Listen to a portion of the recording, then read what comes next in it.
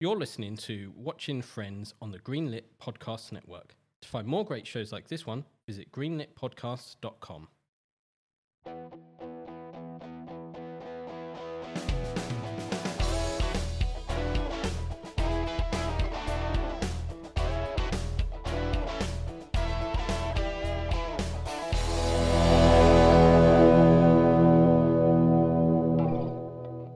Welcome back to Watching Friends. I'm Ryan and want to show you my monkey. And I'm Mark. Now tell me, you want to caress my butt? Welcome back to our podcast. This is episode 15 of season 1 of Friends. The one with the stoned guy. Yeah, this one's going to be a good one. It is. Before we get into it, though, we've had some very nice reviews on our podcast, so thank you. I want to read out one of them. So thank you, Budolf Pumpkin. I hope I've said that right. For your review. I hope they don't mind me reading this out. But they basically put it's a good podcast. They enjoy listening to us. They think we've got great chemistry. So thumbs up from us. Yay. Awesome. Yeah. The layout of the podcast is good. However, too many comments and facts are inaccurate, which as a super Friends fan like me bugs me occasionally. And you know, I agree with this. Because, you know, whilst we are not the truth bringers or the fact nerds, I guess, we want this to have accurate facts in it. Yeah, we're not an encyclopedia of Friends, but, you know, we want everything to be on point. Exactly why this was great, because we were both really excited. Like, oh my God, we got something wrong. Someone tell us. Yes. Because we need to know. We're the kind of nerds that want to know when we were incorrect. So we can be correct. If we say something wrong, or even if you disagree with our opinion on things, tell us. We'll have Ryan's correction corners, because I think he's prone for these corrections, such as telling us there's 15 episodes in Friends. Seasons. Seasons. I did say there's 15 There seasons. we go. You can write to us at the website, watchingfriends.com. There's a little contact form there. And if you do use social media like Twitter and Facebook, you can contact us at WatchFriendsPod on both of them. Call us out. Tell us where we got wrong and we will read out your corrections. But no, thank you for the review. These criticisms or critiques or whatever you want to call them really do help us to hopefully make the show better for you. Yeah, always enjoyed the feedback. I mean, it may get to the point where Ryan's correction corner becomes an entire episode. But, you know, could be fun too. Exactly. They also gave us a cool fact here. Since we was wondering about the Toronto Blue Jays cap in the show that appears a few times in the beginning, it's actually because like the Blue Jays around that time won the World Series back-to-back at the time. And Matthew Perry grew up in Ontario and is a huge sports fan. So there's the reference there. So thank you so much for that fact. Yeah, I love that fact. I mean, it's sports related. Yeah. I was like, yes, go sports. So, and same with facts. If you've got a cool fact that you think we should know, tell us. And if it relates to an episode, we'll probably put it in there. Even better, yeah. Yep. Thank you very much for your review.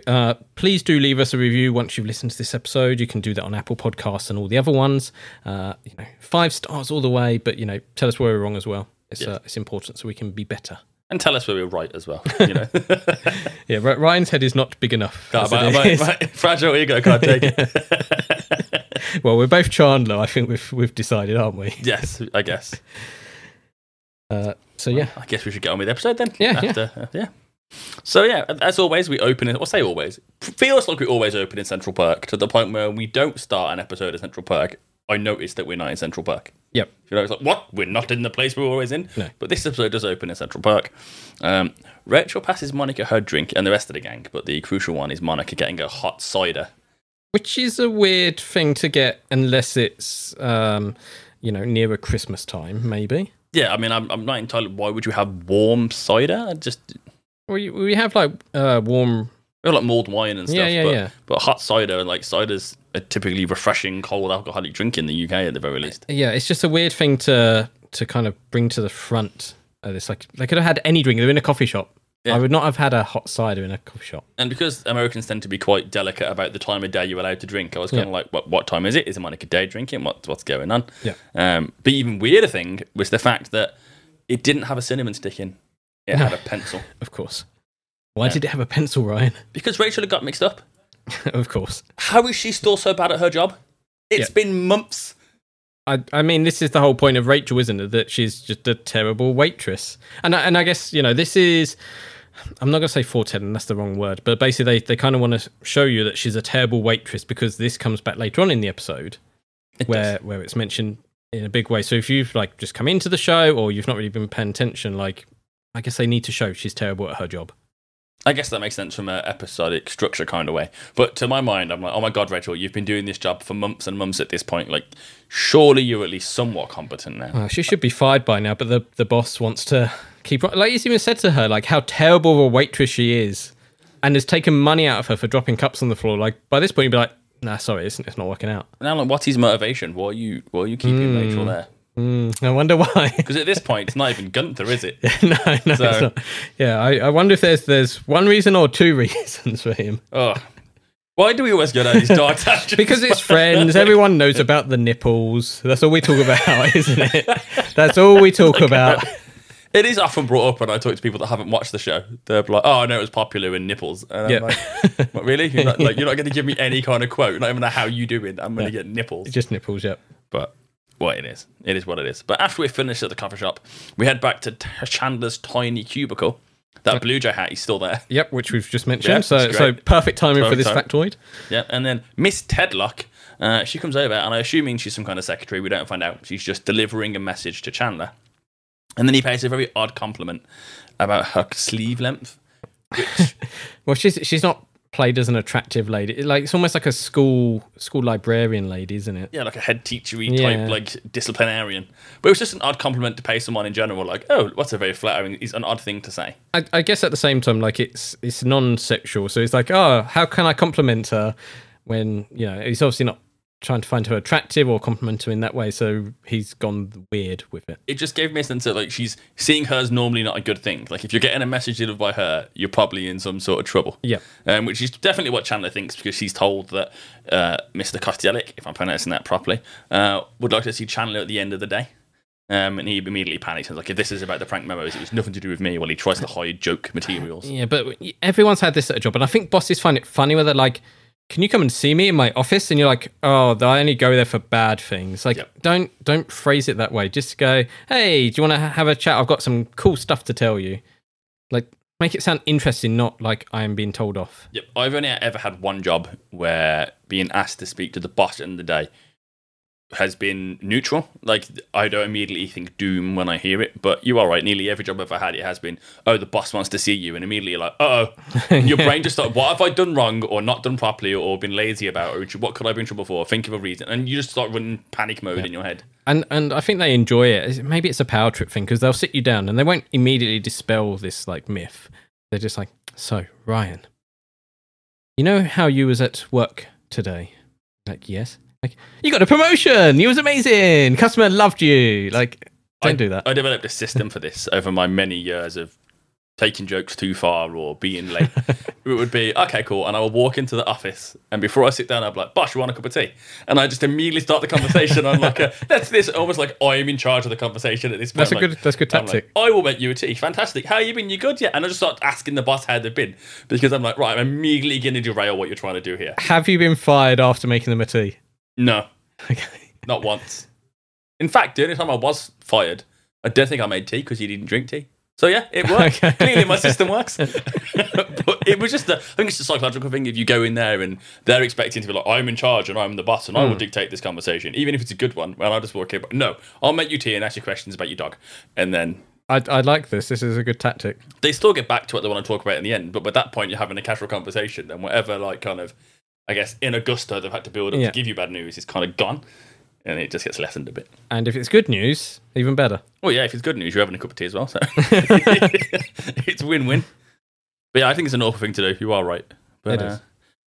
Chandler then goes back to the coffee shop, tells the guys what his boss wanted to see him about, and then we've got our first clip of the episode.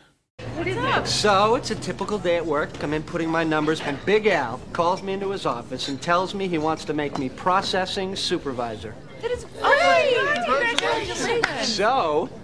I quit. Why? Why? This was supposed to be a temp job.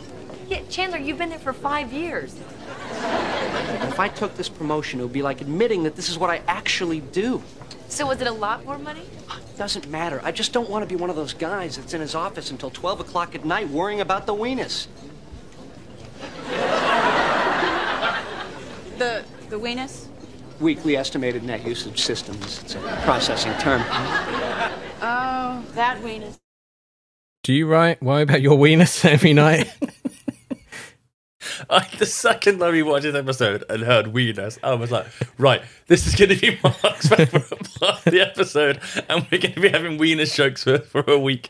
I mean, as soon as he says the word and when it's where you're like, oh, it sounds so boring. Like, why are you worried about it? It just sounds kind of made up in the sense like the numbers are wrong. Okay, we just change some numbers then. Like, whereas if she was like, oh, the shipment's not gone out, like that feels more physical and to be concerned about. Yeah, you can relate to it somewhat. Yes. Although I do know that apparently weenus doesn't stand for weekly estimated net usage system. It stands for weekly estimated net usage statistics. And they do change that in the next episode. They do. They get it right. But I kind of hate all these acronyms for things. I've had jobs where they've had all these things. I'm just like, it just sounds annoying when you say it. Like, I'd rather you say the whole long sentence of what you're saying than this weird acronym. For me, it's proactive. If a manager or supervisor ever tells me to proactive, I just pretend I don't know what the phrase means because it's nonsense. Or just call it the when usage system or statistics or whatever, right? Just don't call it weenus. Clearly the writers like this, and we'll come back to this joke at a later point. I mean, we're going to make weenus jokes for the rest of the week. You asked me how my weenus is doing. Weenus. You're a weenus then. Like, we'll just do it all day now. Yep. Hang on. Rachel does this to her doctor, doesn't she? I forget what his surname is, but no, it's not Wiener, is it? I can't remember. But she calls him and it's like Wiener. So like, because he's annoyed because she keeps on calling him. This is very late in the series, so we'll get to that in about 4 years' time. My temporal memory of Friends is awful because there's so many episodes that are coming up this season that I'm convinced are like season 6 in my head. Especially this episode. I thought this episode was much later in the run of Friends than it actually is. Yeah, most shows, the first series is quite rough. And second and third one is where they start finding their footing and jokes speed up and there's a lot less dead air. But Friends, straight to the point. Like, first episode, you could say is a bit wonky. And then second, third, it's off. Yeah, and it just feels natural and same as always. Yeah, I mean, I probably wouldn't really say Friends has a low point. There's definitely parts of the show overall where I like the episodes in Barbados. I'm just like, ugh. Yeah. Like I still like them, but they're the ones I'm like, yeah, come on, let's get through them. Just because I think I've just seen them too many times. Yeah. There's always, I'd sit down and they were always on Channel 4 or E4 in the UK growing up. So you'd be like, oh, it's their episode again. And they always happen to be the ones I would catch. But you look at The Simpsons and everyone goes, oh, season 1's all right, but maybe start with season 2 or 3. Like, and that's the same for most shows. But Friends, no. Season 1 you can start with easily, and it's great. Still great. And then, anyway, he sits down, and obviously Chandler is now in need of a job. And when Phoebe pipes up to tell Chandler that her friend Steve is opening a restaurant and needs a head chef. This is just Phoebe being weird, isn't it? It is Phoebe being weird. But at the same time, she kind of justifies herself quite well in a second. Because naturally, when Monica hears, oh, he needs a head chef, she pipes up. And Phoebe just really sweetly explains that, of course, she thought of Monica first, but Chandler's the one that needs a job. It just reminds me why I love Phoebe, because she's so sweet, and she's like, well, obviously, Monica, but you don't need a job, and he's in need, so you have to forget about it. Yeah. And it's just adorable, and I really liked it. But Chandler can't see himself in the big white hat, can he? He can't. I mean, could you? I probably wouldn't want to eat anything Chandler had made. But he's a serial snacker. Yeah. it's just no. And you can't see yourself in the big red hat, and then big white hat, and then essentially Phoebe turns to Monica and gives Monica a bit of, okay, maybe you should talk to Steve. Yeah. And let's move on to our next clip of the episode. Can you see my nipples through this shirt? No. But don't worry, I'm sure they're still there. So where are you going, Mr. Sooty Man? Well, I have an appointment to see Dr. Robert Pillman, career counselor, a go-go. I added the a-go-go. Career counselor? Hey, you guys all know what you want to do. I don't. Hey, you guys in the living room all know what you want to do. You have goals, you have dreams. I don't have a dream. The lesser known I don't have a dream speech. I love my life. I love my life. A Brian song. The meeting with that guy went great? So great. He showed me where the restaurant's going to be. It's this cute little place on 10th Street. It's not too big. It's not too small. It's just right. Was it formerly owned by a blonde woman and some bears? So anyway, I'm cooking dinner for him Monday night, kind of like an audition. And Phoebe, he really wants you to be here, which would be great for me because then you can ooh and ah and make yummy noises. What are you going to make? Yummy noises. Well, they couldn't see through his shirt. Well, because if they could, they would be like, what is that? Is that a third nipple? Oh, yeah, true. Is that a nubbin? Yeah. I mean, guidance counters are a strange thing because there's something you hear about a lot in American TV, especially ones that are set in high schools. I remember vaguely there being like a careers person at my secondary school that I could go talk to, but they weren't there to judge you and tell you where you should work. It was more of a what do you want to do, and we'll tell you how you get to doing that. Yeah, we had that at the end of year 6. So when you're like 16, you get talked to a career person. They're like, what do you want to do? Like, what are you going to do after school, basically? Yeah. And generally it's, I'm going to college. What are you going to do that? Stuff. And like they might guide you, go, well, actually, maybe you shouldn't do maths because you failed all your GCSE maths or whatever. Yeah. But yeah, generally it's like, you tell us what you want to do and we'll go, yes, you should do that. Yeah, the idea of me filling out some kind of standardized form and then that predicting what I'm supposed to do, I would immediately rebel against it. What? So it'd be like, do you A, like flowers, or B, cement? Yeah. No, I get to it's like, you should be a florist. I'm like, don't want to be. Yeah. The second the random test told me I would have to be, no, why would I be a florist? I don't want to be. Yep. Nothing wrong with being a florist.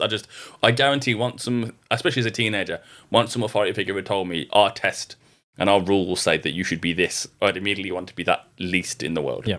So. And it's got to be depressing if they're like, you are going to be a sales assistant. You'd be like, oh, so that's as high as I'm going to be, is it? And that could be very demoralising. Yeah, there's an episode of Buffy where she goes for a careers fair. Yep. And she's like sick of like kind of being the slayer and protecting people and helping. And her perfect career turns out to be one in law enforcement or corrections. And she's like, oh, it's just like, I like the idea that these tests are that accurate, but no one ever. You know they wouldn't be. We've all done the tests on Facebook to see if we're a panda or whatever, right? I'd probably relate to a panda, to be fair. Fussy, falls over a lot. Yeah, we've all done, and there was actually one company I worked at where they gave us a psychology test that we could do just for fun. I can't remember what it was for, but it basically would tell you like sort of what personality type you are, and it's like, I can see where this is going because the questions are not nuanced enough. No. Because it would be like, do you disagree or agree with this? And you're like, well, I kind of don't disagree and I don't agree with it, but I probably more agree than disagree, but not 100%. Yeah, you have to force yourself to fit the answers. Yes. And then you get a result and you're like, well, I could have guessed that from just the answers there alone. Yeah. It's just odd. But still. But there's something else in that little clip where Monica tells the guy she's making dinner for Steve on Monday night. And that he insists that Phoebe's got to be there for some reason. Yeah. And Phoebe's is going to make yummy noises. Yeah. This is weird to me. Why is that? Because you're applying for a job and then your not boss yet is coming over to try your food.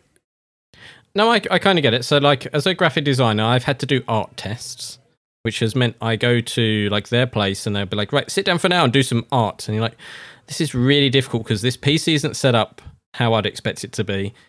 I don't really know what I'm doing because, like, you've just sprung this on me and, you want this done in an hour in an uncomfortable environment and stuff like that. So, for her, I kind of get it. It's like, I want you to make me some food, but you probably wouldn't do it at your house. You'd probably be like, hey, you're in the restaurant. Here's your kitchen. Take as long as you need to make me eat the food. Because like the timing is not important. It's what if it tastes good, right? Yeah. Well, that's why I find it so weird because it's in Monica's home. Right. If I know they haven't got the restaurant yet, but surely he could have found a kitchen to use. Yeah. Or we already know that Monica currently works at a restaurant. Just be like, come have the food I make at my restaurant. That would be a bit awkward. Well, you don't tell them you're applying for a new job. You just be like, right, I'm making the food tonight. Pick some off our menu, and that's what you'll get. Yeah. Although I suppose she's supposed to be helping design the menu, so it makes a little bit more sense. Because then we go down the whole Rachel thing of like, that's my boss. They're like, Hugo boss. like, don't really want to go down that route, do we? But no, I'd be really uncomfortable being like, hello, boss, come to my house. But then it is her dream job. I'm sure if I was offered my dream job, I'd be willing to have it be a little bit weird. I'm wondering what your dream job is, and I feel like we don't want to hear it. It's perfectly respectable. Okay. But, I'm not going to say what it is. Okay. It's nothing weird. Okay. It'll just be writing at certain places. Oh, okay. Not a butt double then. No, not a butt double. I'm not going to be Al Pacino's butt or anyone else's butt for that matter. No, I'd want my own butt to need a butt double. Okay. Like someone's going to be Ryan Perra's butt. That's the goal. But then Ross chimes in out of nowhere, to be honest. Like, there's a whole conversation that's not really involving Ross. Yeah. And I always forgot he was in the scene. But he chimes in and asks if there's anyone who knows a good date place in the neighborhood. And he said that, and my brain went, ugh, dating's the worst. Yeah, he's clearly like, hey guys, I want to talk about me right now, because he's Ross. Like, I'm pretty down on Ross most of the time. But I feel like these last couple episodes, it just kind of brings up the worst in him. Well, he lives close by. Yeah. Like, it's not like Ross lives in a different borough or in Jersey. Like, he lives close by to the gang anyway, and he's always there. And he's always like, surely Ross knows the neighborhood. Like, immediately, you know, blocks are pretty big, and this, you know, the question itself isn't a bad question, but I'm just kind of like you said, it does kind of seem like he's like, no one's talking to me. Yeah. Hello. Yeah, I'm bored of this conversation now. Let's change it around to something that interests me. But it just reminded me how awkward first dates can be. There's this weird, especially as you get older, there's this weird kind of air of sophistication that needs to be at the day. Like, you need to go to a restaurant, but it can't be, you know, Nando's. Yeah. Nando's is fine for a first date. See, like, okay. Let's have a slight tangent.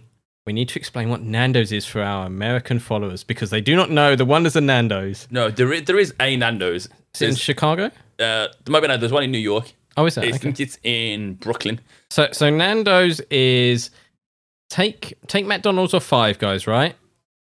And slightly go up in terms of like value and kind of quality from there, but not so high that it's a proper restaurant. So it's still kind of cheap, but it's not fast food. And it's just chicken that's spicy. Yeah, it's just spicy chicken, peri-peri chicken. So it's a perfect first date for like, we don't want to do something fancy like a proper restaurant, but it's got to be better than KFC or McDonald's. Like, in my head, because I'm in my 30s and I'm going on dates, it has to be slightly posher. Like, right. You can get away going to Nando's in a nerd t-shirt and jeans, but my head thinks that a first date should be somewhere I've got to wear like a shirt and a tie. Oh, okay. Because in my head, I'm old, and that's how old people date, and that's what we're supposed to do. Which is not what my most recent first date was. I went to the bloody ice rink. Yeah. So, no, I think it depends, right? Because some people will be like, well, if you're not having an expensive date and you're not paying for the meal, then you're cheap and not worth it. It's like, well, what's the other way too, right? So if they're happy with Nando's, I'm happy with Nando's. It's fine. I mean, I get teased all the time because all I eat is basically chicken. Yeah. So I think Nando's is fine for a first date because it's not, no expectations because it's not fancy enough, but it's not so cheap that people go, oh, he took me to McDonald's and got me a 99p burger. Yeah, fair. I had to buy my own fries. I don't know. Maybe I'm just projecting my own like old man insecurities onto the dating scene. I don't know. But in my head, yeah, it's just awkward. Okay. But you've been in a relationship for God knows how long now, so you don't know. You don't know the world of dating, Mark. But anyway, Joey, because, you know, as you always say, Mark, he's the nicest friend. He's got a suggestion for Ross, and he suggests Tony's, because if you can finish a 32-ounce steak, it's free. But yeah, this is classic Joe of like, I can take her somewhere nice, and I don't have to pay for it. Yeah. But that's a big steak, right? That is a big steak. I don't think he could finish it. Look, I can wolf down a 12-ounce steak, and not really worry about it. But a 32-ounce steak is just mine. I've never seen one. I get bored of steaks after a while just because it's very samey. So like a 32-ounce steak. That's a lot of steak. Yeah, you'd need something to like kind of spice it up halfway through to be like having something different, right? I mean, we don't really have things like this in the UK. I've only known of one like restaurant in our city where they had it, and it was a steakhouse with I don't know how big the steak was. Plus, it wasn't in ounces; it was in grams. At the same time, like, is your date going to be impressed as you're there going stuffing down a 32-ounce steak? And you know, okay, you win it for free, but she's not going to be impressed that you've done that. It's going to look a bit gross. Plus, how are you going to move and function? Well, afterwards, Joey's not going to be able to, show off his other skills because he's going to need some time to relax, I think. Yeah, it's just. I mean, it's just crazy to me. 32-ounce steak is a lot of steak. Yeah. But Ross isn't overly thrilled about the suggestion and asks for, other suggestions. But the girls are more concerned about who's the date with and not where's he going. Well, I would be as well, right? Well, that's the big one. Like, who cares? Yeah. Like, who's your date with? But then I found out it's the bug lady. Rachel puts on this really... It's so brilliantly weird. And Ross insists that she's not the bug lady. She's curator of insects at the museum. She's the bug lady. And she's called like Celia. But she's the bug lady, the same way Ross is dinosaur guy. Yep. Like you just sum up who's saying curator of insects at the museum. Like you're just a mouthful. Just bug lady. But this is Rachel coming out and, you know, being a bit more Chandler, which you've had issues with in the last few episodes where you're like, this doesn't sound like a Rachel joke, but actually there's quite a few episodes now where Rachel like really comes out with things. Getting some good lines in. She does, yeah. But at least this sounds Rachel-y though, because this is teasing and like jabbing. Like if this was really sarcastic and cutting, I'd still be like, no, this should be a Chandler line. But because of the format of this joke, it's very Rachel. But also, this seems like quite a serious date for Ross. Like his other one, I guess it's one, isn't it, at this point?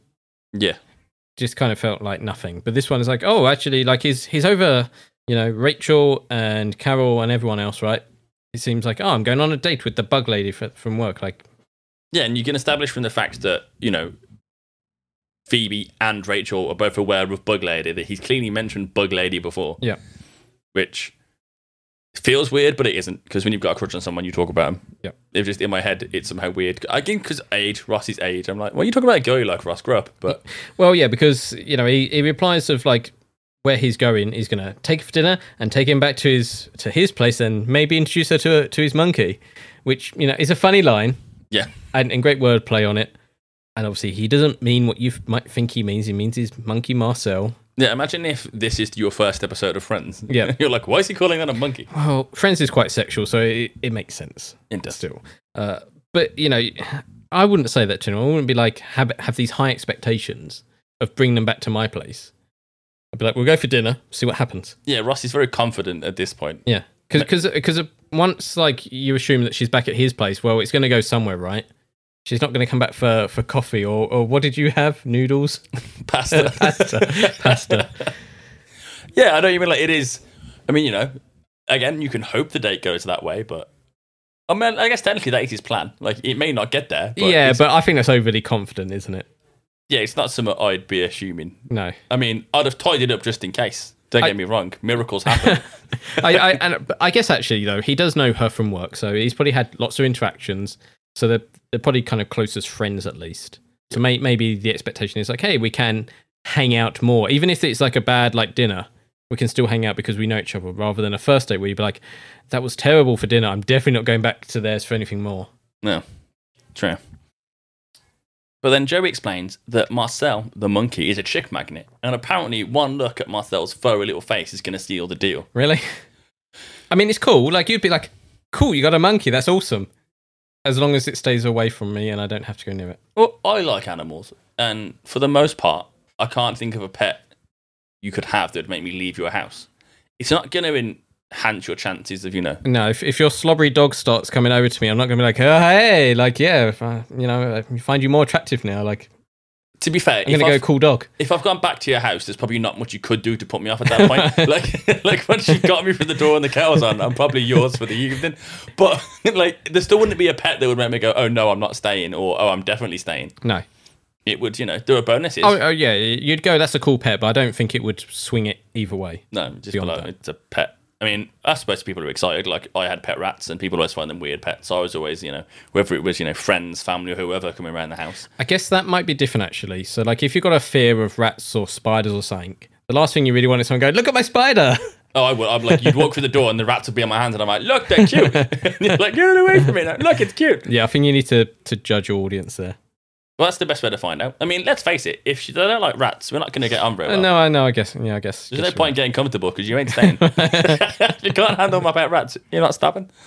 But then we cut to Ross's date, and that monkey that's supposed to be sealing the deal isn't so much sealing the deal as hanging off of Celia?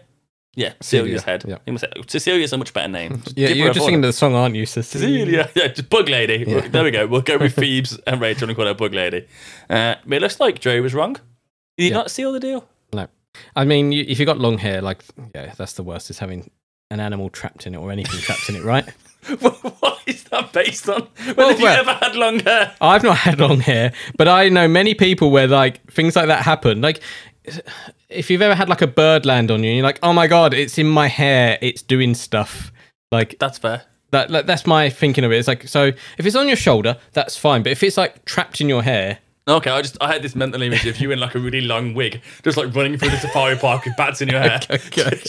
I was like, what is going on? Although I know quite a few women who do not like bats because they're like, it's going to get in my hair, and it's like, no, it's a bat. Bats are smart. They know how to avoid you. Yeah. Until that one time it probably happens, right? I went to, in fact, it was the safari park. I have long hair, in case you don't know, listeners, and I've got a beard as well. And we went to the safari park, and there's a weird like tropical bird enclosure you can walk through, and they'll give you like nectar and stuff, and you hold these little cups of nectar, and the birds will fly around and sit on you, and sometimes poop on you.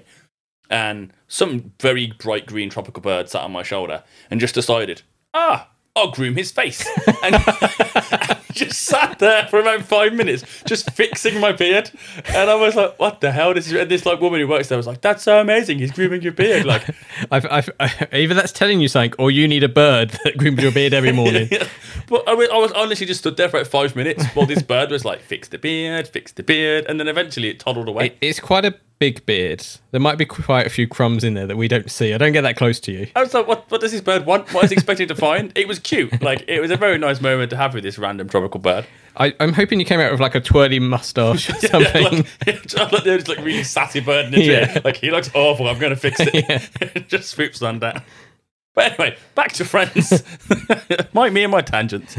We're back at the apartment, and Monica is testing out dishes on Joey. Yeah, which, well, I think you should play the clip first. Play the clip first. Yeah. We'll play the clip first and see what's going on, and I'll describe afterwards. Good. Yeah? Is it better than the other salmon mousse? It's creamier. Yeah. Well, is that better? I don't know. We're talking about whipped fish, Monica. I'm just happy I'm keeping it down, you know?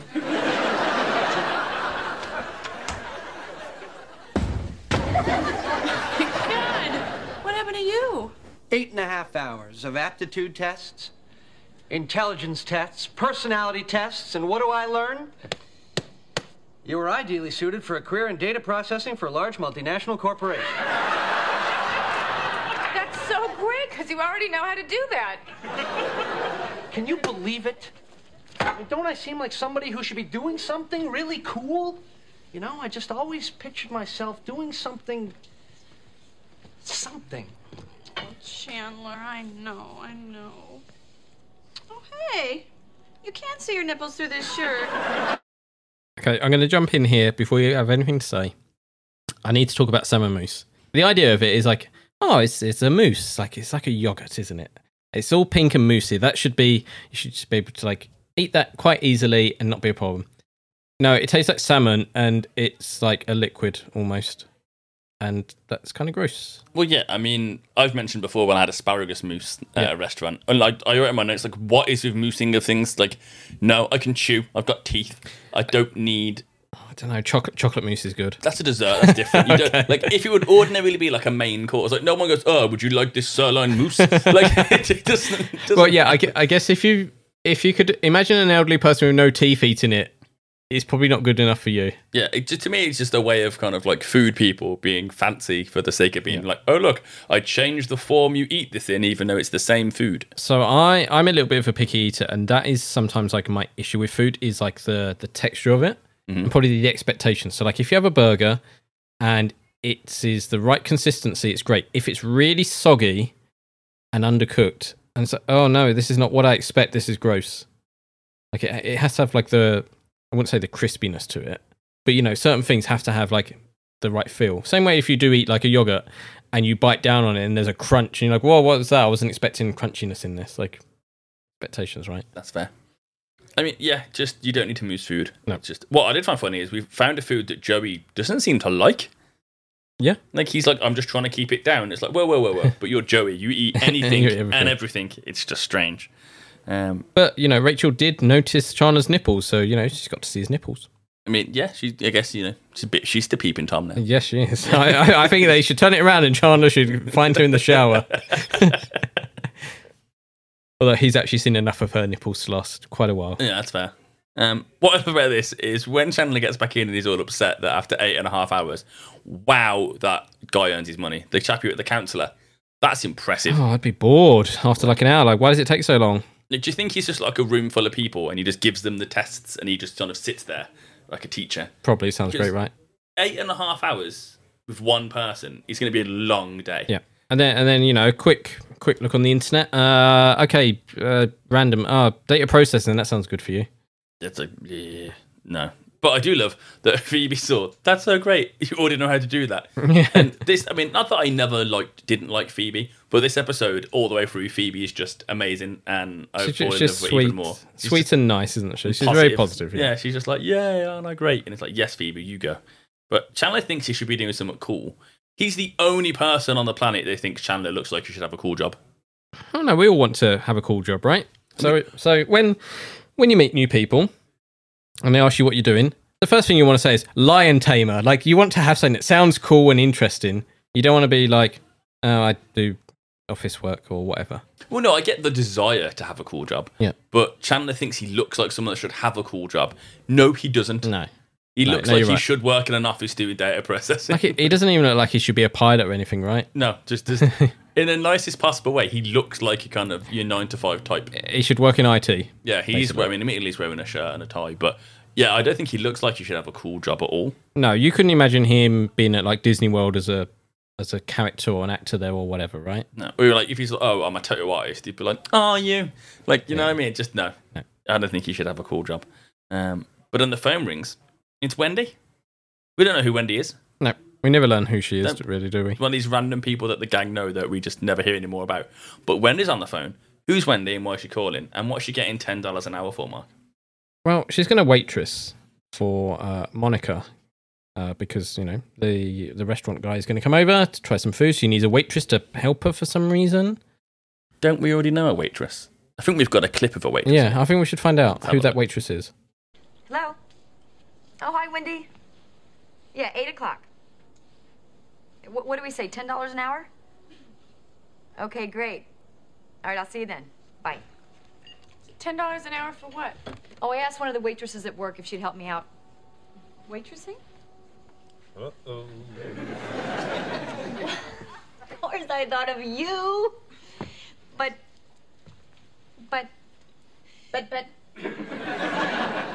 But, you see, it just, this night has to go just perfect, you know, and well, Wendy's more of a professional waitress. Oh. I see. Yes, and I've sort of been maintaining my amateur status so that I can waitress in the Olympics. Bam.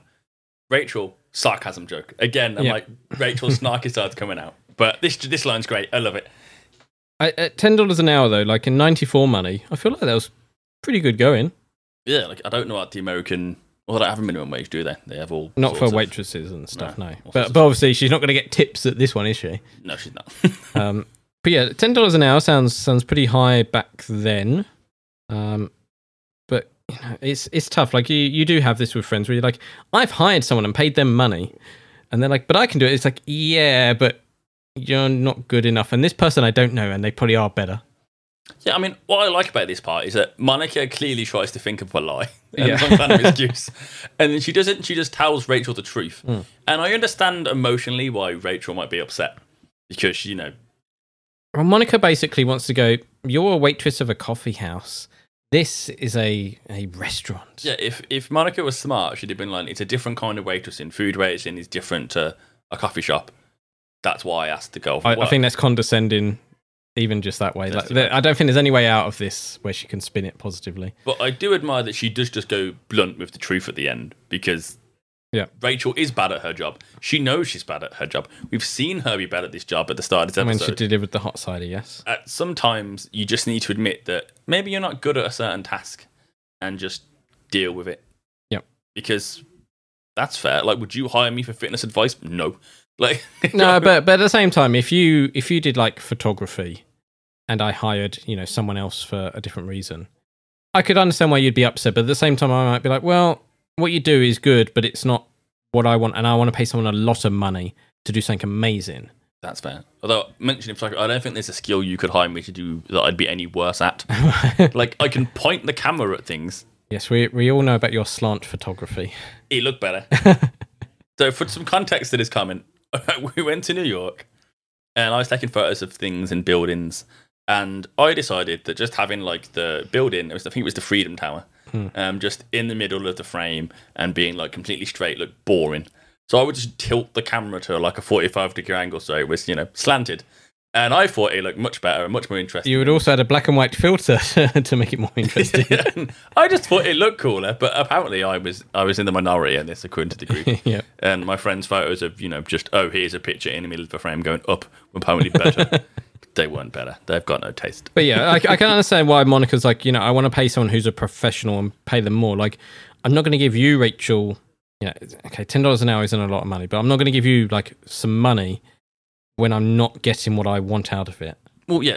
Do you want to risk your dream job on being kind to a friend? Yeah. And most people would want to say yes. They'd say yes. No. But if I was up for my dream job, and it was a case of, do you want this person who doesn't know anything about the industry to help? I'd be like, no, dude, like stay at home because you're gonna ruin this. Yeah. Like I think the resentment you're gonna have is if you decide, okay, I'll be nice. Mark, come and help me get my dream job. And then it doesn't happen because you're directly responsible for a blunder. I'm be so annoyed at you. Yeah. And like, who knows how that would affect friendships. Yeah. So, I'm with Monica. It's the same with like school sports where you've got the team captains picking out a team. You're always going to pick the best players first because why wouldn't you? That's why I always pick last. Well, never last. I was always like second to last. I wasn't quite last because the like captains, popular kids would like me more than the other. Like I was like, there was like the king nerd, and then like I was like somewhere in the court. So I wasn't the nerdiest kid in the school. So basically, you wasn't good enough for sport, but you was liked. Yeah, it's like, right, who's the least bad option? Right, we'll take Pero. Yeah. And then I'd get picked to a team. But as long as I wasn't last, that was like the social, like, I wasn't last. I'm never getting past two. I may as well not be here. But at least I wasn't picked last. But so that's where that scene ends, and we cut to Ross. But before we go back to Ross, I think it's time for an advert break, don't you, Mark? Yeah, I guess so.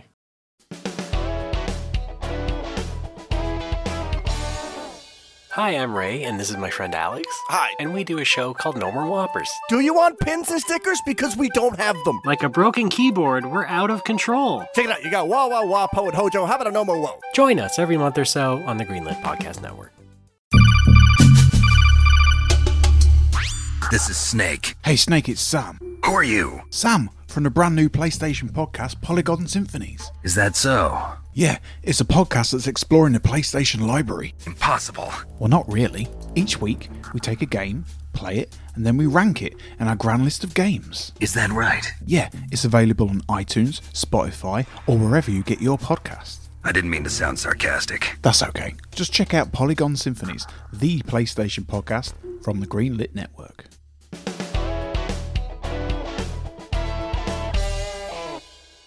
Welcome back to Watching Friends. Hi, I'm glad to be back. Yeah.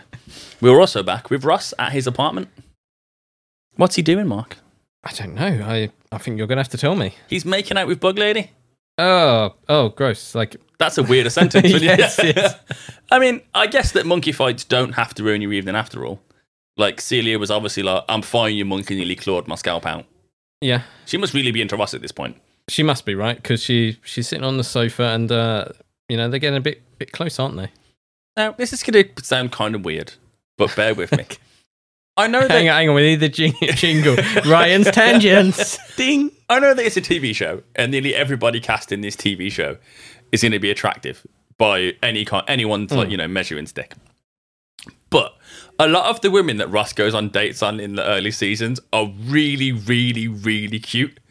Okay. I don't know if I've developed some kind of 90s New York fetish for women where I'm just like, oh, look at the way she's like styled and looked. But I saw Celia and was like, wait, she's into Ross. So I'm going to mention two things here.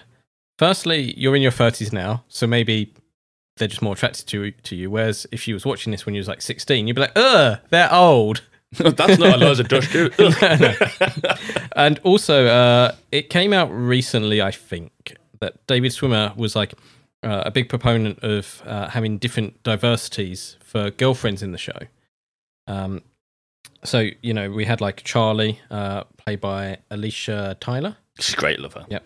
And I forget her name, who is the voice of Lisa Simpson. Wendy.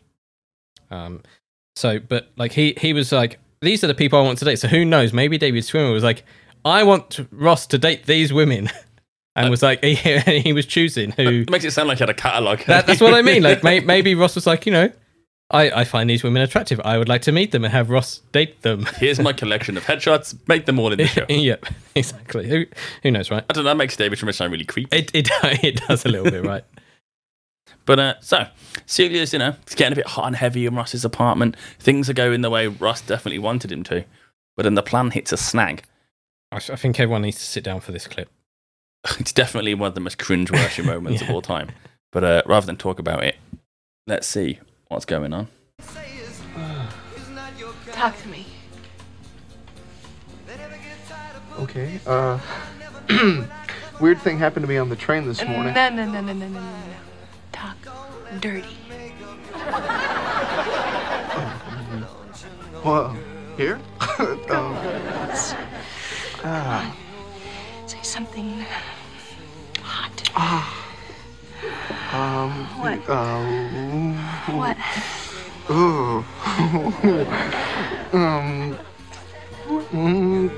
Vulva. I'm going to jump in there and do it. My joke. I think there's lots of Friends fans who maybe something like this comes up in their own personal life, and they will think of this word. I really hope not for their sakes. I think they do. Like I'm sure I've seen loads of people just be like, this word is related to this episode, even if they don't know what that means, what body part it is. This word. I really hope now, Mark, out there that there are a couple that met and they're both massive Friends fans and haven't mentioned it because they don't like, I'm a bit weird about Friends. Yeah. I'm not going to say it. And then when they've got to something like this and someone's just gone vulva, and in that moment they've realised they're perfect for each other and are now happily married. They are their lobsters, aren't they? They're the lobsters. Yeah.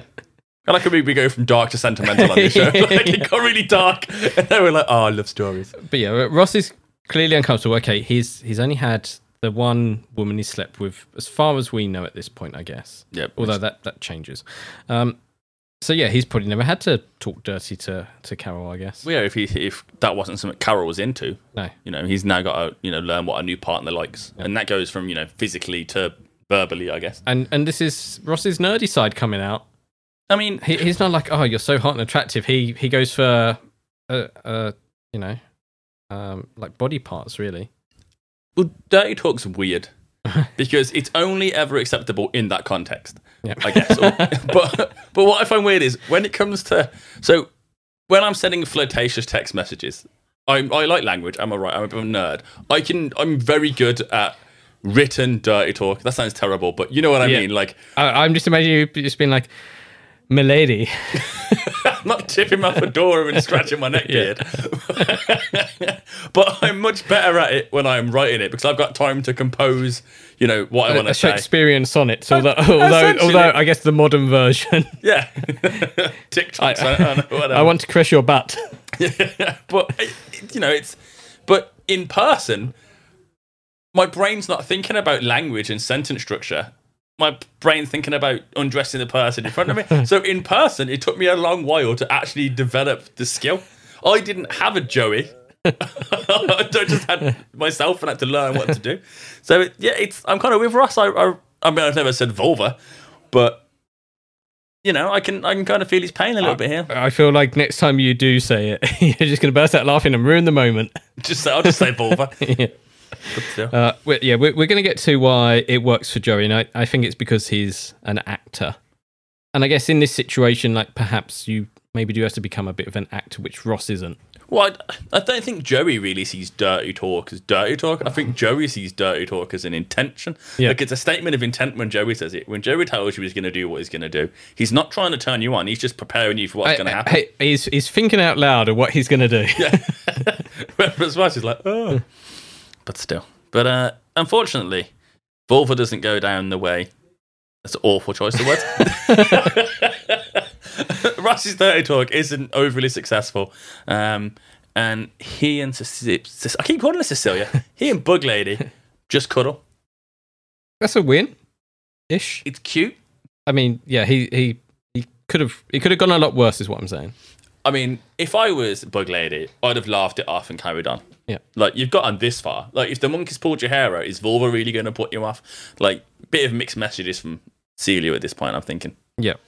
At least to my mind. At the same time, he's probably just taken her right out of the mood. Yeah, maybe. I don't know. I feel like there's always a chance to recover. Tell you what, I'll say it next time and we'll see what happens. What are we all listening to here? I'll let you know. I need the jingle. Ryan's tangent. But obviously, Joey needs an update on how the date went, and Ross gives him an update. And I guess we should listen to how that goes, because it's definitely one of the standout Friends moments. To be fair, definitely. Why not? Come on, just close your eyes and tell me what you'd like to be doing right now.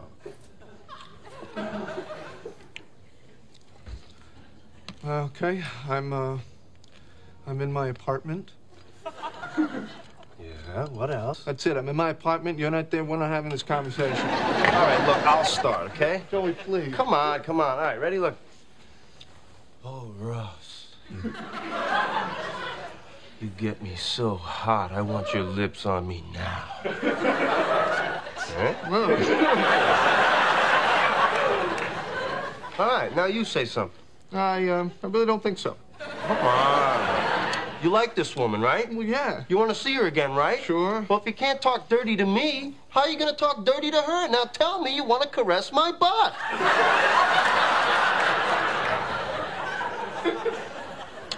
Okay, turn around. I just don't want you staring at me when I'm doing this. All right. I'm not looking. Go ahead. Okay. I want to feel your hot, soft skin with my lips. There you go. Keep going.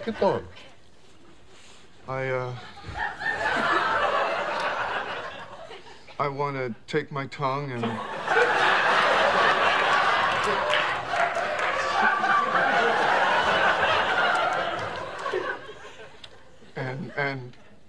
say it.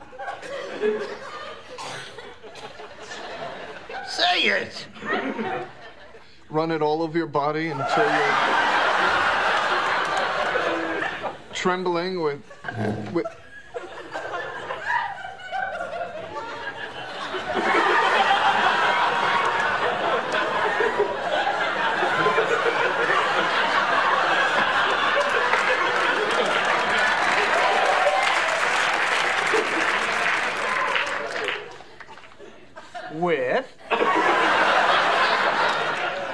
funny story. You're not going to believe it.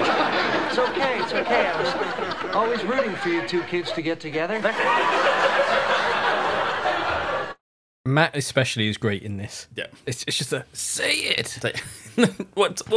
Comedy aside, it's really sweet. Yeah. Well, you can definitely tell he's acting because he very quickly puts on like the hot and heavy voice. Mm-hmm. So he's used to this, and he's he could probably like say it while he's like reading a book or whatever, right? Have you got a hot and heavy voice, Mark? Have you got a tone you put on when you're going to be seductive? I'm not going to try. I don't think the audience needs to hear that. I think they do. Patreon special. No. Joey definitely sees this as like a bit of an acting role. Like, he can get into any scene that he wants to, and like he's going to find a way to like get to his objective, I guess. Yeah, essentially, it's an extension of how you doing. Yes. It's just this is what I say when I need to say what I need to say. Yes, and we get down to it. And obviously Ross is uncomfortable, but in that clip, which obviously doesn't really work well on podcasts, is Chandler stepping out quietly and just listening to them. Now they turn to face away from him, which is a little bit weird, but they kind of sell that. It's just like classic farce, isn't it? And amazing because it is embarrassing. Mm-hmm. And as Chandler, I would be bringing this up all the time. Yep. And Joey wouldn't care. Ross would be deeply mortified.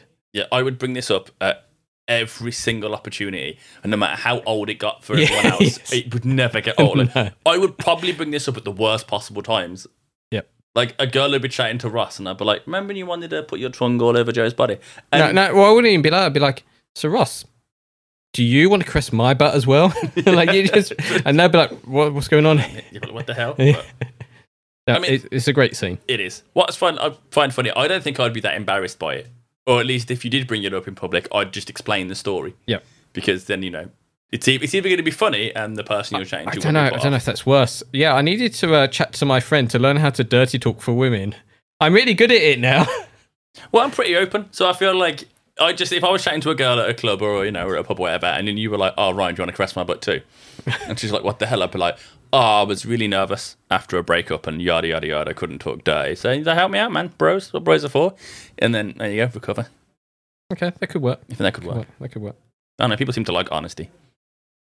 Maybe they just walk off. I guess it could very easily transition into, well, tell me how you do it then, and obviously snowballs from there, right? You're like, I'm much better at it now. Wink, wink. yeah. And that's when you go, I'm really sorry, I'm only good at texting it. What's your number? Yeah, but go over there, give me 15 minutes to compose a piece. Okay, so you wouldn't be hang on, let me just copy this old message. I think this is a good one. But I just got a note saved on my phone, just and we'll go for this one. Yeah, well, you put the effort in, right? You might as well reuse it. That's so romantic, Mark. It is rotten. It is rotten, but I'm thinking from your perspective here. I mean, I can't argue with the logic. I just feel like part of me is like, well... No, it's terrible. It'd be like giving the same wedding ring to a different woman, right? Weird, but then what if I go to the same bar and over it? It would just become like the Birmingham version of backpacking through Europe. Yeah. It's just like, I once knew a guy who told me blah, blah, blah. Hi there, so I'll start kissing your neck. Like, yeah, I heard that story. It was this guy who looked like this. Like, wait a minute. Yeah. Awful. Hang on, why is everyone using my stories? I mean, if it works, feel free. I mean, I would, if it was a guarantee, you'd use it. Yeah. I mean, it's entirely unromantic, but I think we should move on. We should move on, yeah. But thankfully for Chandler, well, not for Chandler, for Joey and Ross, the conversation quickly moves on to the fact that Chandler's old boss keeps calling the apartment. And again, he calls up right at that moment, which is, nicely timed. And he just keeps throwing money at him. I wish I had a boss like that. Tell me about it. Like, I quit. Come back for more money. You know what? It'd be exciting to try, right? Just, I quit because I don't want to do that anymore. And they'll be like, all right, do your month's notice then, and goodbye. And you're like, oh. I've had that happen to me once before. I worked somewhere, and I'd been there a week, and they made me permanent as a temp, and then they made me permanent, and then I got offered a job that was more aligned with what I wanted to do, and told them I was going to leave. And they were like, oh, like, what if we make you full-time and permanent? And I was like, no, this place is much more into what I want to be into. Like, I'm going to leave. And they're like, just don't make any decisions. Give me 2 hours. So I'm like, all right. I'm thinking, like, I don't know what they're going to say. And all I was hired was to basically work on, like, the gaming stand at a general store. Right. And then 2 hours later, the manager comes back and goes, what if I make you assistant manager? And just offered me the assistant manager job after I'd been there, like, 8 days. And I was like, oh, my God, like, what should I do? And I'm like, I've gone from temp to permanent to full-time to assistant manager. And I was like, but I really don't want to come here every day. I'd much rather be at this specialist store. Yeah. So I didn't take the job. Because a title's fine. If they go, here's a lot of money, that money would have to outweigh your needs to go for something that you're more into. Yeah. Well, it was basically, do I want to stay at a small department that's into what I like, or go to an entire store that's the area I like? I didn't take the job. I went to the new job where I was there for many, many years. But 2 weeks after that, the company who'd offered me assistant manager went bust. Oh, okay. So I definitely had a lucky escape there. But that's the only time I've had anything like what happened to Chandler happen to me. Okay. But I wouldn't mind a fancy office, to be fair. No. Especially as like, this guy is offering him, seems like a lot of money. He just keeps upping it. Chandler's like, no. Just keeps refusing. I am curious to like what's going on at Chandler's workplace. Is there just no one else qualified? Or is Chandler just that good at his job? Well, yeah, because we don't know what he does apart from the weenus. Yeah. And we don't even know what a weenus is. Like, we just know he inputs numbers. Something to do with something. Yeah. It's like, but I mean, yay for Chandler. It's nice to see Chandler have a little bit of happiness and joy. Especially as he's the guy who sends around the memos. Yeah. Well, every office, every workplace has got, the person. Has got their own Chandler. Their own Chandler. Yeah. So it's nice that this Chandler, because normally the Chandler doesn't get anywhere because, they don't take anything seriously and they always make that joke at the wrong person's expense. Yep. I know I've made jokes at boss's expenses before, and I've just gone, yeah, I'm not getting that opportunity. Totally shouldn't have made that joke. But Chandler's happy. He's going back to work on Monday, and when he goes to work, he takes Phoebe to see the new office. It's a very fancy office. It is. It's a very big office. And Phoebe has one of my favourite jokes. It might be my joke of the episode. We've not got a clip for it. But as she walks in, Phoebe's all, this is so much bigger than a cubicle. This is a cube. Yeah. And I just, hysterics. I love it. So the only thing is that he has windows. He doesn't have a great view of the skyline in New York. He's basically got an office building in front of him. Well, the thing is, there aren't many good views of New York from New York. I don't know. No, you're probably right there because there's a lot of tall buildings all next to each other, right? Yep. The building he's in is really close to the Brooklyn Bridge. So as you're coming down, it's literally on the right-hand side. Like, you can't miss it. So he should have a great view, like, of over, like, Brooklyn and the water and everything, but he doesn't. It's a bit disappointing. Got a view of a guy peeing in the street. Yeah. I mean, all the best views of New York are from Hoboken. Yeah. Which is where yeah. It's in New Jersey. That's right. It is. My adoptive state. But still. But they're enjoying the office and all the fancy perks. But there's one more perk that Chandler really wants to show to Phoebes. He loves showing off the intercom. And I could imagine he's probably done that more than 20 times by now. What I like is, what's appropriate to buzz your assistant for? If you need to tell them something. Like, I wouldn't be like, come in here. Because what's there for them to do? I never had an assistant, so. I mean, if I'm trying to work out the air curve, am I allowed to ask them to make me tea? I think so, yes. Right, she'd quit. You know me well. I would just continue. The cup would be empty, and I'd be like, Helen, tea, please. I feel like you would be like, Helen, do you fancy a tea? And she'd be like, yeah, I would. All right, go and make two then. I'd probably make the tea, to be fair. It'd get me out of the office for 5 minutes. Yeah. But like, Helen, do you want a brew? I'll make it. Go chat to the people. What if you missed your people from your cubicles? This is where my brain went. He's Mr. Bossman now. Who cares about those peasants? I was like, I wonder if Chandler misses the people next to him. Because it'd be weird. Maybe that's what you just call them on their little phones all day. Yeah. I'm in a fancy office with air conditioning. You stay there in your cubicle, smoking into your drawers. But still. But then, we leave the office. We leave the office and we go back to the apartment, and Wendy is on the phone to Monica, and she's bailed on the job. Pretty terrible friend, right? I mean, yeah. I mean, especially given that, they can't be that close. Surely it's just a girl at work. But I'd be pretty peeved. Yeah, because it's like last minute, like, this is important to me. I assume Monica's probably told her what's going on. Because you can't just be like, hey, I want you to be a waitress at my house. Yeah, and she must trust Wendy enough to tell her that, you know what, I'm applying for a new job and leaving this place. Do you want to help me out? Yeah. So I guess they must know each other to some degree, but it's a very uncool thing to do. But luckily for Monica, she knows another waitress. Yes, she knows a very unsympathetic Rachel. She does know a very unsympathetic Rachel. But maybe Rachel takes some convincing. We should have a listen to that. See what's going on. Wendy! Oh. Who's that? Wendy bailed. I have no waitress. Oh, that's too bad. Bye-bye. $10 an hour. Nope. $12 an hour. Man, I wish I could, but I've made plans to walk around. Rachel, when you ran out in your wedding, I was there for you. I put a roof over your head, and if that means nothing to you, $20 an hour. Done. You know what I love about this clip is Rachel's face. You can't see it. No. We can't see it. It's a podcast. But Rachel's having fun teasing Monica at the start of, I've got plans to go around and do nothing. And then Monica tries to go down the guilt trip route of I was there for you. Which when she said it, I was like, yeah, line from the theme song. Like, really. But then she lays the guilt trip on her, and Rachel's face kind of switches up a bit. So I initially would be like, Rachel shouldn't charge her mate for the waitressing. You're doing your mate a favour. Rachel knew what was going on because she's like, clearly, I'm leaving now. But she had nowhere to go. No. But it's like, to me, there's this weird moment where it goes from I'm teasing my friend and saying I'm not going to help. And I wouldn't charge my friend to help out. Okay. But if my friend, that'll be my intention, I'm just going to tease Mark and pretend I'm not going to help him get his dream job because it's funny. And then what are you trying to convince me? I'd be like, no, more teasing. But we both know that I'm going to help you. Yeah.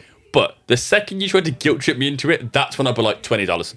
Like, you crossing that line into guilt trip territory, I'd be like, no, now I'm getting some out of this. Yeah. You don't need to guilt trip me into it. I was going to do it anyway. Yeah. And I feel like that's what happens to Rachel. Her face suddenly switches where she's like, this isn't acceptable. I've gone from teasing you to actually annoyed. Yeah. I think that's why she takes the $20. Yeah, and, more power to her, right?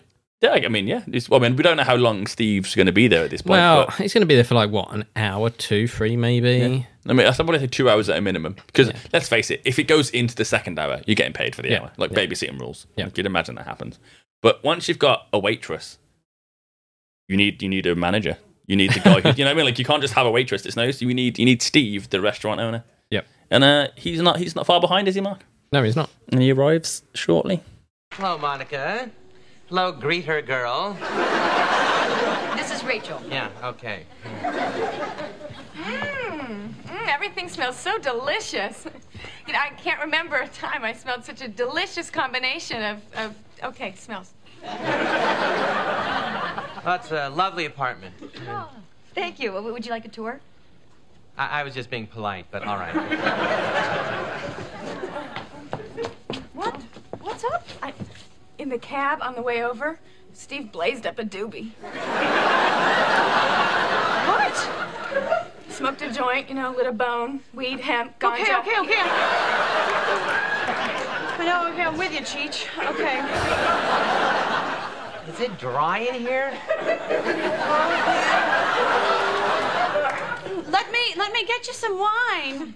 Yeah, I think we're ready for our first course, too. Okay. These are rock shrimp ravioli and a cilantro ponzu sauce with just a touch of minced...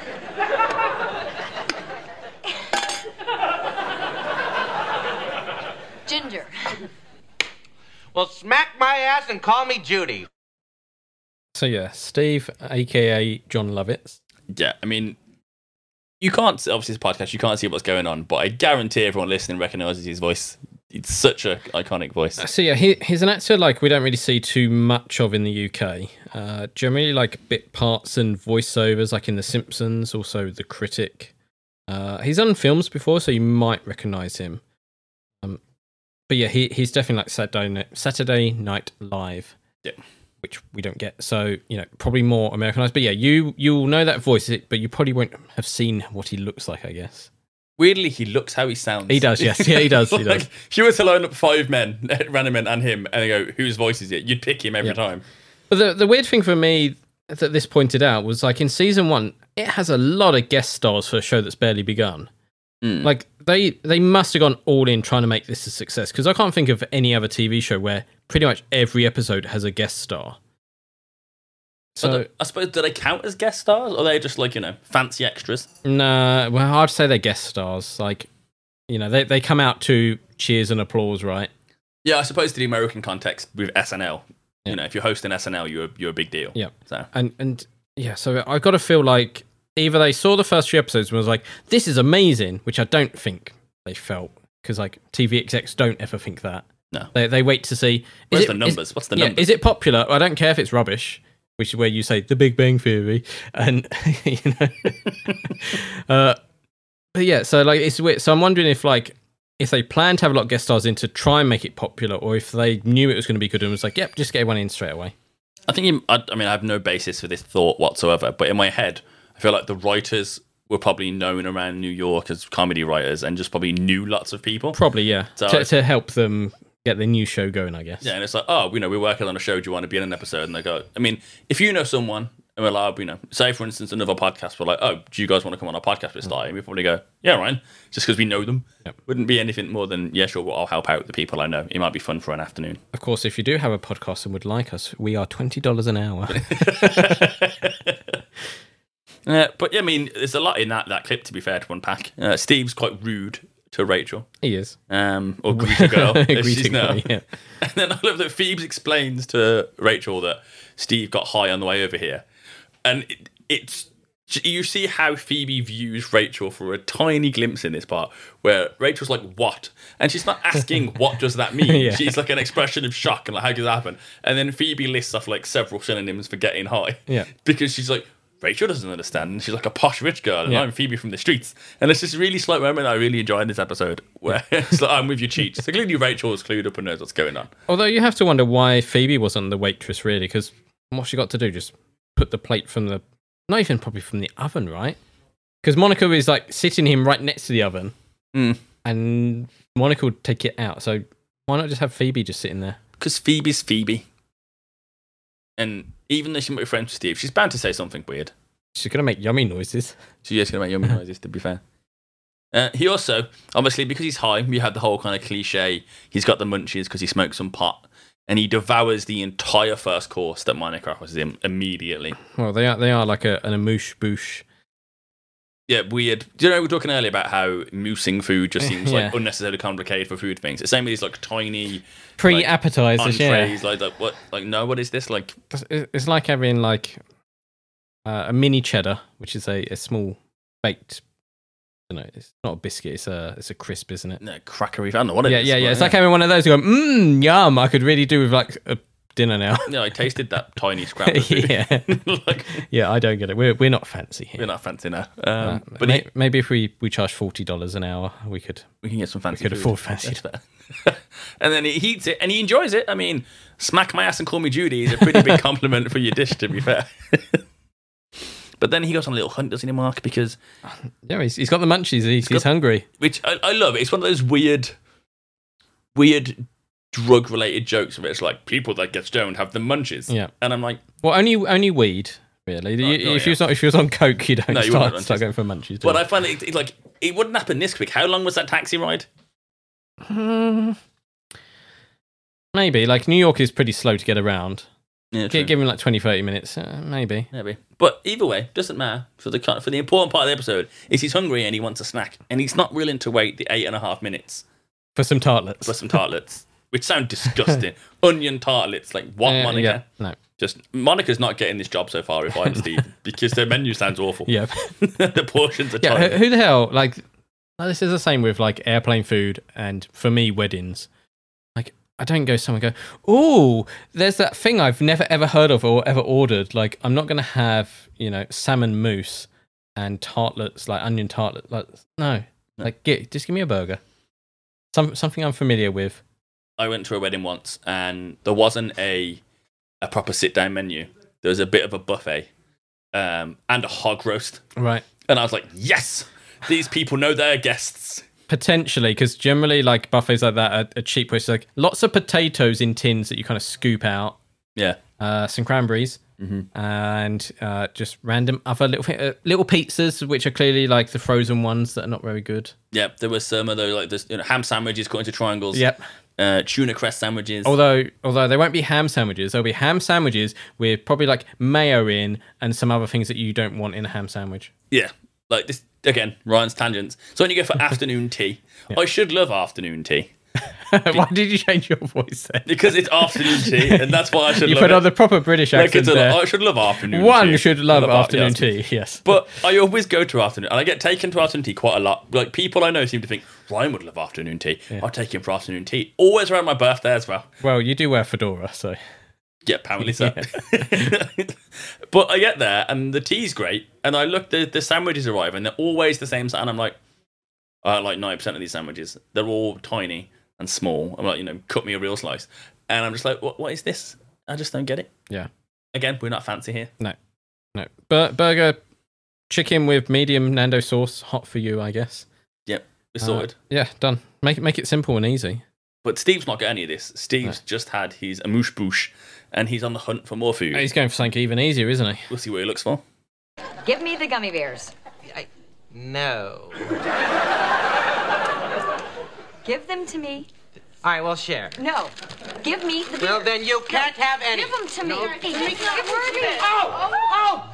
Bear's overboard. They're drowning. Hey, fellas, grab onto a sugar roll. Save yourself. Help! We're drowning! Help! That's it. No. Okay, dinner is over. What? What? Why? Why? It's just that I've waited 7 years for an opportunity like this, and you can't even wait 4.5 minutes for a stupid onion tartlet? Hey. I love the confusion and pain in Stephen's why. When Dennis over, he's like, why? He's just so hurt. Well, because I can't tell if he's just like high and being silly, or if he actually is like kind of believing some of this. I think like he's just impulsive and high. So he's doing what he needs to do. Like it's more the bear overboard bit where it's like, is he like getting a bit too invested because he's like very, very high, or is he just being silly? I'm happy either way. I love it. I'll watch it all day long. Like there's the part where he's holding some mac and cheese. You saw the clip, which he then drops to distract Monica, so he can swipe the gummy bears into his jacket, and he's just like, and he just puts his facial expression, and I'm howling the entire time. And then the bears overboard's fun, like the whole thing, the whole scene. He steals the episode. He's a great actor for this sort of stuff. Yeah, definitely. Yeah, his comedic facial expressions just win me over immediately. Why isn't he in every episode from now on? Why haven't we replaced Ross with Stephen? Well, I said this off air to you. Like he's fine in like little sketches like this, but he is in a film that I've seen called High School High, which is about him being a high school teacher, and they're rough kids, but he's going to teach them how to be good. And 2 hours of him kind of wears thin quite quickly, and you can't keep up that pace, right? So little scenes like this are fine. If he was in every episode, you'd probably tire of the jokes very quickly. Maybe. I don't know. I'll have to watch it and see. Maybe I'll just be in hysterics for 2 hours and adore him the entire Potentially, time. Yes. Potentially. But dinner is over, and Steve goes away. But it's not the last we'll see of Steve. No. Like many Friends actors, they come back and they don't quite tell you if they're coming back as the same person, and we know this, or if they're just like, we'll cast them. They're great. Yeah. When he popped up, I was like, wait a minute, you're him, but are you him or are you again? If that makes sense. Yeah, but because he sees Rachel again, but Rachel doesn't seem to recognise seeing him. No, I don't feel like I wouldn't forget. Oh, Matt Bear's overboard. I feel like that would stay with me for a while. I'll be like, you're the guy who gets high. Yep. But still. But dinner's over. It hasn't gone well. And then the whole gang are at Central Park. Consoling Monica, she had this big, grand $20 an hour plan. It hasn't gone the way she wanted it to. Yeah, she kind of ended the interview, didn't she?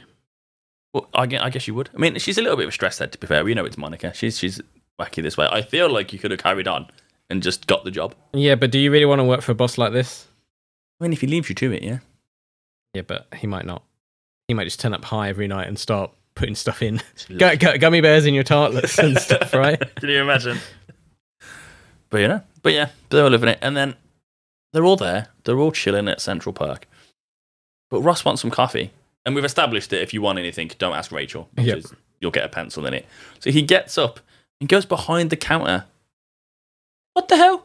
Yeah, that's a bit too familiar, isn't it? Yeah, I know they're there all the time. Yeah. And then obviously Joey follows him to get some gossip on how the dirty talking went. But forget the dirty talking for a minute. How dare you just go behind the counter, Ross? They do this a lot. Like, they asked for, the egg and just got an egg. They use the phone all the time that's on the counter for their, international calls and whatever else. They do a lot where I'd be like, hang on, yes, you're a good customer of ours, but no, not behind the counter. Yeah, and none of the staff even remotely react or respond. Nothing happens. No. If I was at work and some regular was just, I'd be like, whoa, what are you doing? Hi there, can I help you? Yeah, first off, this is rude. Or if I'm going to approach you, probably would, like you said, I'd be like, hi there, Mr. Geller, how can I help? Yeah. Because they clearly know his name. Yeah. So you're going to be like, Ross. He's the dinosaur guy. Yeah, but are you lost? There'd be some kind of reaction from me. You're either going to get next level customer service or a sassy response. Yeah. You get one or the other. But Ross does explain to Joey how amazing he suddenly is at dirty talk. He sounds like you with Shakespearean sonnets going off everywhere. I mean, let's play the clip and then we can get into me and my Shakespeare afterwards. So, how'd it go with Celia? I was unbelievable. All right, Ross. How is the James Michener of Dirty Talk? It was the most elaborate filth you have ever heard. I mean, there were characters, plot lines, themes, a motif. At one point, there were villagers. Whoa, and well, by the time we finished with all the dirty talk, it was kind of late, and we were both kind of exhausted, so... You cuddled. Yeah, which was nice. So before we get into this, you, the audience, do you want Ryan to read out one of his dirty messages as like a special bonus episode? If you do, you know where to write to us at, because I want to see if he can compete with James Michener. Can we not have Ryan's dirty messages sound like it's a thing or a common occurrence? I think you've already made it pretty clear that you think very long and deeply about what you write. I put thought into it. It's not like an essay. Oh, well, that's what you make it sound like. So I want to see how you compare with Ross, really. Or James Michener. Yeah. Whose name I'd never heard of, so I had to Google him. Yep. Because, again, he's an American author, apparently, who wrote over 40 books and was renowned for his meticulous research. Which I think you're competing against very well with your research that you probably do. I don't think I've got a Wikipedia entry, which is where I found this information. Right, okay. There's no... Oh, that's good now, isn't there? Are you going to go on Wikipedia tonight and put Ryan Power is renowned for his meticulous, dirty text messages? Yeah. All the research you put in to find those words. I mean, you got to play to your audience. Why is Ross bringing other people into the dirty talk? Yeah, it's weird. There were villagers at one point. Why? Yeah. What were you doing to them? What were they doing? What were they watching? Like, I almost want to hear Ross's dirty talk at this point. It sounds like one of your tangents, doesn't it? Where he's like, and I was caressing you softly as the poor chapel's wife came along with a pail. And why are you going off down there? Yeah, I can imagine, like, midway through, she's unbuttoning Ross's jeans, and it's like, oh wait, I haven't finished that boy's character arc. he forgets what the end goal is. Yep. It just carries on. Which clearly is what happened, because it got late and they just cuddled. Yeah, I mean, maybe it's I'm getting old, but you can't pass up some cuddling. No, but at the same time, like, there's got to be a point where she's like, okay, shut up now. Yeah, because the monkeys almost pulled her hair out. The vulva happened, and she's still seeing Ross. But and this story sounds absolutely amazing. So she must have been overwhelmed by it. But again, at some point she's going to be like, okay, Ross, you've told your story. I'm there. Yeah, like, make up your mind, love. You said you wanted dirty talk. You've been given an epic yarn of dirty talk. Yeah. What's going on? Yep. Just, I don't know, weird. But again, it's Ross. So. I feel like from his perspective, it was amazing because we don't ever see or hear about her again. No. So maybe she was put off by the villagers. It's true. Weirdly, what I found, we'll discuss it next episode in more depth, I suppose, but there's a line from Ross where he says, you don't dip your pen in the company ink. Yep. And I was like, excuse me? I mean, technically, no pen dipping happened because of his elaborate dirty talk, but hypocrite much? Yeah. We'll carry on. But Chandler's not here. He's quite noticeably missing from Central Park at this point. And everyone's trying to wonder, where is Chandler? Yeah, so we just cut to him. He's stressing about his weenus. I love the joy you say that word every time. Yeah. Like, because I know, like, anyone else would just be like, huh? Whereas you're like, you're anticipating me saying it. But like right now, your look on your face, you want me to just go weenus again. Because it makes you look so happy, like you look overjoyed. Like you were talking with a straight face, and as you got closer to the word weenus, your face just sort of creased into a smile, and you're like, weenus. I think it's just, Chandler enjoys saying it as well, right? It's a childish word. Channeling Chandler, fair enough. Yeah, we'll get for that. Pretty much, right? But and he's not happy. He's not happy. He's not happy with Fran and the figures. If my boss called me and was like, I'm not happy with it, I'm like, I went home. I can wait. Oh, I wouldn't answer the phone. Yeah. Am I on shift? Then what are you calling me? Like I said earlier, it's such an abstract thing of just these numbers, and they've got to be right. It's like, is it that important? Like, how does it change things? Because they're just numbers. We've both worked sales-based retail. Yeah. And when you're on the kind of the bottom end of those numbers, the people actually producing the numbers, you kind of do disconnect a little bit. Well, even in retail, where your manager there's counting up the till, and you have to stay there while they count up the till for security and other reasons. And they're like, the till is down by £20. All right, what do you want me to do about that? And they're like, we're going to go through this and check every transaction. And you're like, oh, does it matter? Like, the money's there, it's fine. There's just like, I've just typed something in wrong. Like, obviously it matters, right? Yeah. But as a lowly employee, you're like, you solve out the issue. I'm going home. I'm not paid for this. I once worked at a place that had a really old till system.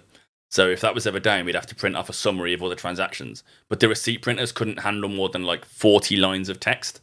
And it would just turn into jumbled like code afterwards. So you'd basically have to print it off in stages. So it would take you like 2 hours to print off. We wouldn't, I'm exaggerating. Take about 20 minutes to print off all the receipts for the day. And I'd just be like, no, let's just not bother. If it balances at the end of the week, fine. If it doesn't, we'll worry about it then. And I wonder if this company is still using those tools. Yeah. Yeah.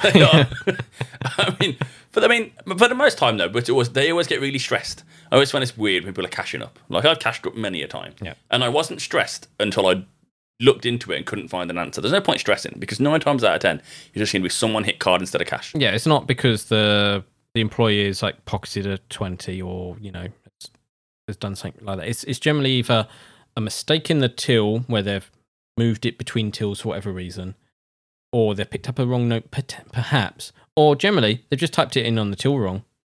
Although I did have a friend once who worked in games-based retail, and they gave away a console. How do you do that? Well, people worked for the same company. They sold insurance for the console and assumed that you wouldn't be able to sell the insurance for the console without it, in fact, adding the console to the sale. And how does it know to add this one console? Like, was the insurance specific? Yeah, it would be like insurance for Nintendo Wii. Right. And then you'd be like, but they assumed that if they scanned insurance for Nintendo Wii, it would also apply a Nintendo Wii to the till. Well, it probably shouldn't add it to the till, but it should go, hey, you have to add this product that's related to it. Why haven't you scanned the console? Like, what's the serial number or whatever? But I mean, the till system wasn't particularly advanced. But anyway, you'd at least think that they'd noticed that the combined total so far is less than the cost of the machine. Yeah. But they hadn't. And off the person went with their brand new Wii console at the height of its popularity with a bunch of software and accessories. Because if you were scanning in a bunch of products, one could get missed and you wouldn't notice because the total is kind of there. Yeah. If you're missing a few £100 off your total, you should notice that. Yeah. I mean, if the total of what you're putting through is less than the console by itself, you should probably have noticed something's happening. I would have loved to be that customer because they would be like, oh, it's £2, please. Sure. Like, and you'd be there just going, how long are they going to not twig as you walk out the store somehow? Yeah, you'd just be praying about don't notice. Yep. I mean, I wasn't happy, and neither was the manager, because I'd vouched for this person. Right. Like, the entire interview process, I was like, this person should get a job. This person, to the point where halfway through the interview, my boss looked at me and went, if I give them a job, will you shut up? They're amazing. And I was like, yes. And I shut up and they gave him a job. But yeah, they weren't getting kept on after that happened. But I just got a look. Just like, really? Yeah. And I was like, I can't defend it. No. It happened. But what you can defend is how funny this episode is. It is. It is very funny. We get the Weenus, the Volva. We get John Lovitz. He's amazing. I love him. Bears Overboard. Yep. We have a lot of good stuff here. Phoebe being great. She's always great. She's adorable. But yeah, this episode it's so thick and fast. We haven't even covered all the jokes because we'd be here for a week. Yeah. But like every other line in this episode is a joke, and it's fantastic. Yeah, I can't really add anything more to this. It's a great episode. So I hope you listeners really enjoyed this episode too. Yeah, and if you haven't watched this episode recently, go watch it now because you won't regret it. No, it's. I don't know if it's in like top 10. We'll have to do that in a few years' time once we've figured it out. Once we've gone through everything. That's just a daunting idea. It is, right? Yeah, but especially as I invent 5 seasons every now and then. Yes, you do. But no, it's a great episode. There's no down points in it, and there's a lot of funny jokes there, especially with Friends fans. That you could just go up to a Friends fan and just go Volva, and they go, I get it. Whereas anyone who's not a Friends fan will just go, probably getting arrested. Yeah, probably. Why are you saying this? I just can't imagine walking up to someone on the street and going, how's my weenus? It's just like, just go up to someone and just go, Fran, I'm not happy about the weenus. It's just like, okay, and then slowly back away. Yeah. Well, I guess on that note, I guess we should sign off before people think we're any weirder. Yep, I guess we should. So where else can we find you, Mark? You can find me on Twitter as The Fuzzballs, and you can find me there on Facebook and Instagram because I have a website called fuzzballs.co where I draw little cute animals as kawaii things. They're video game themed and geek themed and pop culture themed. I'm really doing a bad job of selling this, but go and check it out. It's fun. I'll get to the website and I love it. Yeah. You can, as always, find me on gamehype.co.uk. And our loving listeners, Mark, they know where we are. But if they want to tell their friends where to find us, where can they find us? So you can find us on all good podcasting places like Google Podcasts, Apple Podcasts, wherever you're listening to this, basically. So check us out there. You can find us on our website. Hit that share button. Do you know what our website is, Ryan? Illuminate me, Mark. Okay, he doesn't remember. It's watchingfriends.com. Yep, write to us. We want to read out your comments and musings and whatever else, right? We want to interact with you. We want to be your friends. Especially if you've got more trivia for us. Yes, we want trivia. We want facts. We want your opinions. Write to us. Because you're guaranteed to get read out at this point because no one's writing to us. so we're going to... And we've got quite a few listeners now. There's many people writing to us and we select our favourites. Which is none of them. Because they all tell us how terrible we are. We select our favourites. Yes. And you can also find us on the social medias, can't you, Ryan? Yeah, Watch Friends Pod on Twitter. Hey, you got it. I know some of them. Yep. So Ryan posts memes there most days. Yep. So, it's worth just following along. That's a good way to interact with us. Just read all the funny Friends memes. Yeah, why not? So I think that's it, isn't it? It is. Cheerio. We'll see you next episode. Yep. See you next Friday. Bye-bye. Bye-bye.